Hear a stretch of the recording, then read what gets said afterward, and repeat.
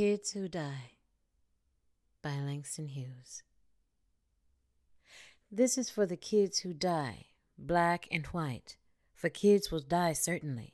The old and rich will live on a while, as always eating blood and gold, letting kids die. Kids will die in the swamps of Mississippi organizing sharecroppers. Kids will die in the streets of Chicago organizing workers. Kids will die in the orange groves of California telling others to get together. Whites and Filipinos, Negroes and Mexicans.